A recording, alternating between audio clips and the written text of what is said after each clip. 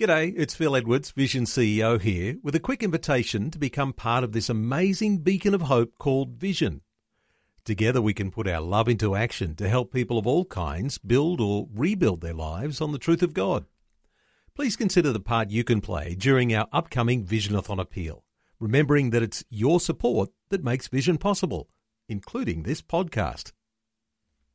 Rise and Shine with Robbo and Becky on Vision.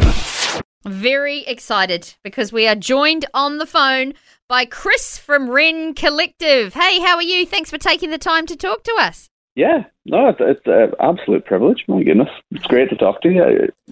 Sure, since the tour's been postponed a little bit, I've got nothing better to do. I'm just sitting here waiting for someone to chat to that's me. right. Oh, here we go. Oh, well, it'll be us today, so Yeah. that's nice. Yeah. Nice to know. You just start at the lower levels and then you'll work your way up after us. It's all good. Oh, you aren't the lower level? Oh, no. Yeah, hang on. You haven't talked to us for long yet, mate. You'll be right. That's it. Well, you are Southern Hemisphere, so I suppose. Yeah, there we go. Yeah, that's true. Yeah, that's true. yeah. Geographically, we're lower levels. Excellent. That's it. Well, tell us about that first of all, Chris. I mean, obviously, you mentioned the tour's cancelled. I mean, this year's been pretty crazy for everybody, but you guys have lost the opportunity to tour, so things have all been turned on its head. How have you guys, as a band, responded to that? Oh, it's been pretty crazy.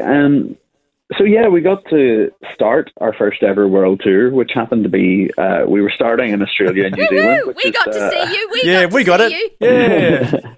Honestly, though, I'm so glad that portion happened because we'd never been there before. It was feeling like it was this goal that kept getting out of our reach. Every time we were scheduled to come to Australia, something crazy would happen and step in. So I am really glad that was the portion that we actually got to do.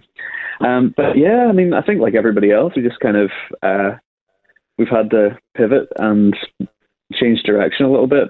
It's certainly, from a financial standpoint, this is a complete disaster. But the beautiful thing is that while it might be kind of the music industry is taking a break right now, but ministry doesn't really take breaks. This is actually a perfect opportunity for ministry. This is a time when the people that we've kind of gathered on this journey, on social media and everything, they need us and we need them. And it's actually like this really beautiful time of being able to minister to people without really having an agenda or asking them to buy a ticket or asking them to buy a t-shirt, but just genuinely showing up for them and them showing up for us. So now, I remember something really beautiful about that. It's so good. And I remember when it all sort of kicked off, we were sort of still shielded from things down here in Australia. The numbers hadn't come up so quickly, so we were still at work. Right. And you had started your socially distanced, but it wasn't even called that yet. You were just like jumping on Facebook and you were going to sing some songs. So we were at work and we weren't bunking at all. And we logged on to see what was happening. And I loved it because it was just so, hang on, we might start in a few minutes. We never start on time. How you all feeling? And then it was just some really raw songs and you just felt the whole mood change. And we weren't in sort of panic mode yet here in Australia, but sort of the whole mood changed as if you sort of, okay, God, you've got this, you're in the details. There's other people going through this too. Well, that was it. I mean, I guess we just released this album called Choose to Worship. So I think it kind of almost twisted our arm up our back and forced us into this position where it was either we were going to be hypocrites and respond to the negative scenario in a completely different way than the one that we've been preaching about, or else actually choose to worship. And so we were on the bus heading back from our cancelled tour, and we're just like, we just need to get in a room somewhere and worship. I think that's the best thing that we can do to respond. And bizarrely, that socially distant worship club, that first one that you're talking about, nearly 1 million people tuned in across all the various platforms. So that dwarfs any show that we were ever planning to do on a tour. And yet we kind of showed up in our sweatpants with absolutely no preparation. Oh, it was classic. I wish someone had recorded it because it was just so classic, but it was just what people needed. It wasn't polished. No one had started the online concert yet. It wasn't polished. There was cups of tea, which, you know, I was born in England, so that was great for me. It was just, it was real and it was raw, and it was just how everyone was feeling. And I just thought, this is so powerful. And, you know, from then on, I know you've done others, but, you know, we had to stop because it's during our work day. So the boss was like, come on, you two.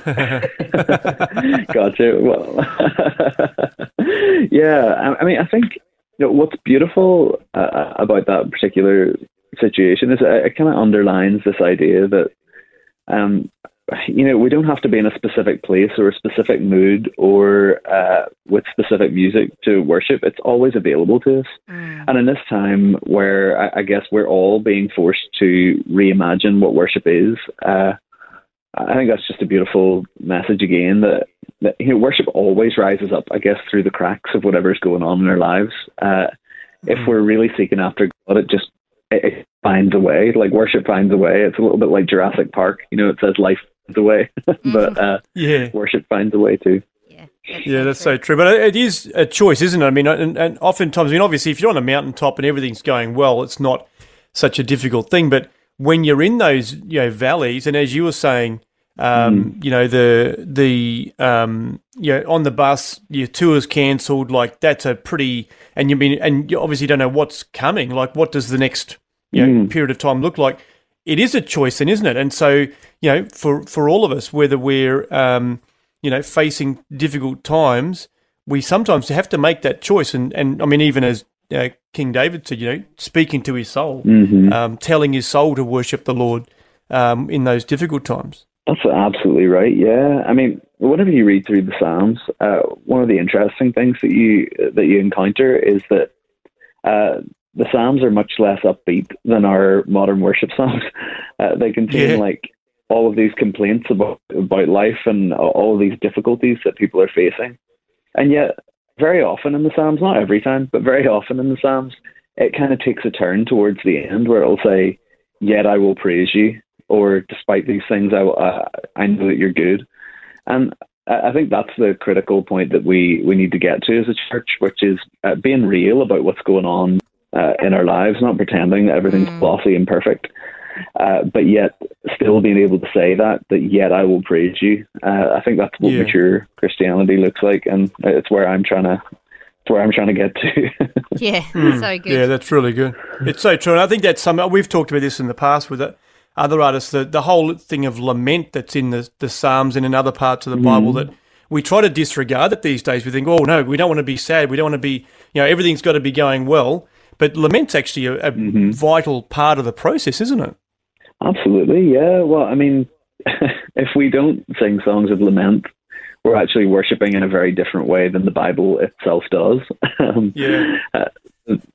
The songs of victory are actually few and far between, but the songs of lament sometimes take up whole books. You know, we have Jeremiah and Lamentations are both fairly difficult reading, but yet, that's right. You know, that's the way to authentically worship. I think if we take our concerns and our struggles to God, I think there's something really special that can happen there. I'd far rather wrestle with God than run away from Him. I think I'm safer in that place, far safer there.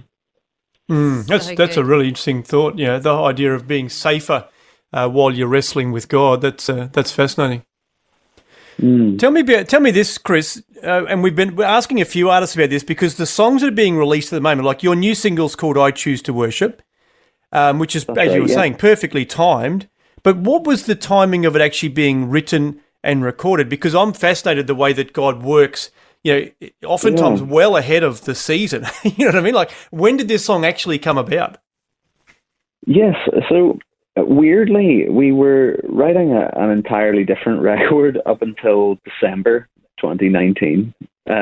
So we basically had upwards of 40 songs already complete to write this record that was on a completely different topic than the one that we wound up doing. So we pivoted at the last minute. In December, we felt like we heard God saying, "Oh no." Well, He didn't say, "Oh no," we said, "Oh no." He kind of told us to pivot and start writing towards this idea of choosing to worship in difficult circumstances rather than we had kind of written all these songs about revival.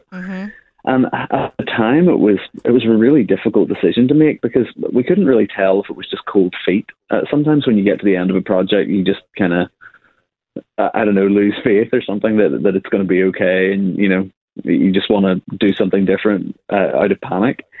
And we couldn't tell if that was what was driving us or not, or if this really was like kind of the small voice of God. And we knuckled down and we trusted our instinct and wrote this album of, I guess, all songs about worshipping through struggle and worshipping through difficult circumstances, not knowing what was ahead of us. So that would have all been recorded in December and January with no awareness of what was going to come around the corner. But now we look back at that God was speaking to us, and it's actually really comforting to know that when push comes to shove, we were ready to actually hear him. Well, I'm so glad that you were ready and willing to listen, because sometimes you're like, oh, was that Yeah. God? Or no, we had a curry last night. We're all good. Just the Yeah. just the you were willing and to go through the hard stuff of writing it before you knew that all this would come down. That's it. Yeah, I'm really pleased with the way it's all turned out. It's just been a real blessing to hear back from people who have found that some of the songs have met them in the middle of this crisis and have been able to help them through things like unemployment, or even family members and friends having the virus and things like that. It's been amazing. Well, God bless you guys. And I mean, as you mentioned, it's been financially a huge challenge for you. So I pray that God would continue to provide for you and your needs as a band. I mean, that's certainly a very practical prayer request for you guys. So we do pray for that. But we thank you for being obedient in the middle of it all, and putting out this great new album and song, I Choose to Worship. And of course, the Socially Distant Worship Club, which is your new EP that's sort of come out of left field, but I'm so glad it has. That's and we're already enjoying it. So thanks for sharing it with us. Oh, you're so welcome. It's a real pleasure talking to you guys. Thank you. Thanks for taking time to listen to this audio on demand from Vision Christian Media. To find out more about us, go to vision.org.au.